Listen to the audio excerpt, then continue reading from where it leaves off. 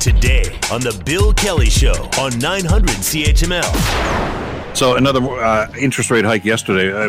Bank of Canada Governor Tiff Macklem says that may be the last one for a while anyway. One of the areas that's really been hit hard by what's gone on, though, and including with the higher interest rates, is the housing market. So where are we going here on this? Because it's of concern to an awful lot of people these days. I want to bring our next guest into the conversation here. Brandon Woodward is a mortgage agent with Bold Mortgage Group. Brandon, pleasure to have you on the program. Thanks so much for the time today. Yeah, thanks for having me, Bill. This has been such a crazy roller coaster, ups and downs. I mean, 18 months ago, it was insanely, high prices with houses and there were bidding wars on everything. And now we're at the situation where people that thought, maybe I'll just wait a little while and see if it's going to go higher. The bottom has fallen out of the market. The prices are down low. People are really worried about affordability right now because of mortgage rates. Not only used to be, hey, if I got the money to qualify to get the mortgage, now you're wondering if you can make the monthly payments. How do you see what's going on here?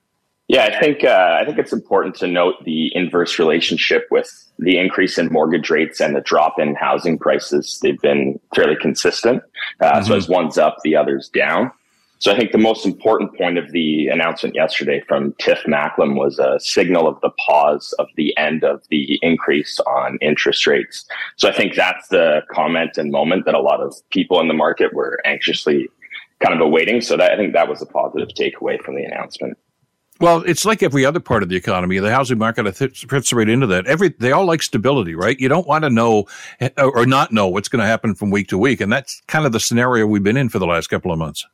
Yeah, definitely. We see a lot of hesitancy and nervous buyers just not wanting to get into the market at the wrong time and have regret afterwards.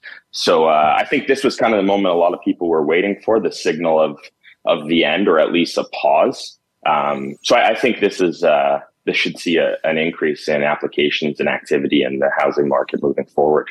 Well, we can only hope so, because it's one of the key drivers, of course, of any economy. And I know an awful lot of people are anxious about this right now. Like, what's my next move going to be? Should I sell?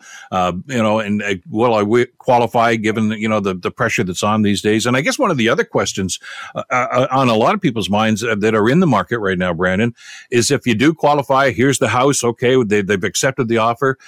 What kind of mortgage do you look for right now? I mean, it's been crazy. I mean, we were spoiled, I guess, with low rates for the longest time. And I'm sure a lot of people thought, it's going to stay this way forever. Well, nothing does. I mean, so if you do qualify right now and you go and sit down and talk to Bold Mortgage, for instance, what am I looking for? And do I go short term? Do I go variable rate? Do I lock in as long as I can? What are the options here? And what do you think is best now?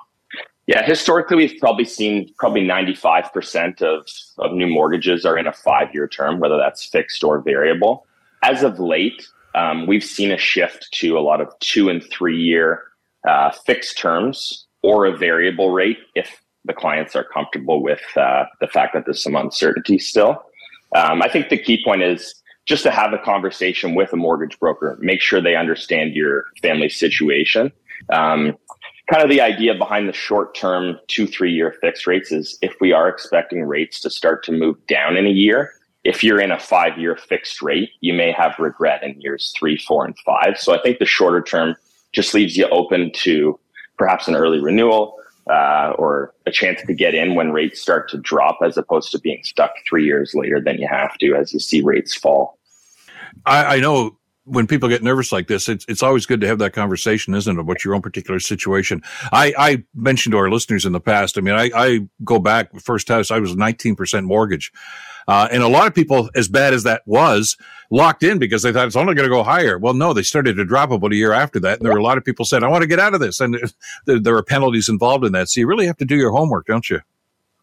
Yeah, that's the key, is like working with a mortgage broker.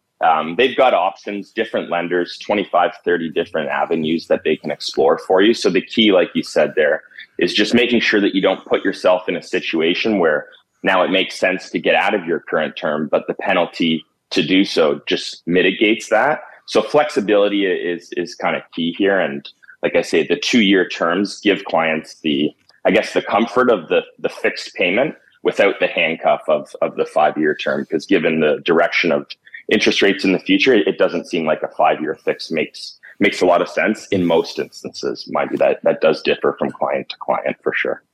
Now, I'm not going to hold you to this or carve this in stone and say, well, yeah, well, Brandon said, but are you confident that there is going to be an uptick in the industry now? Yeah, we've already started to see it. The last week or two has been much busier than we saw in the last quarter of 2022. I think a lot, like I said, the uncertainty was just people waiting for a signal of the end of the interest rate increases. And as we saw interest rates move up, we saw house prices come down. So if we're now expecting interest rates to start to come down, then that would tell me that housing prices are going to start to increase again at that time.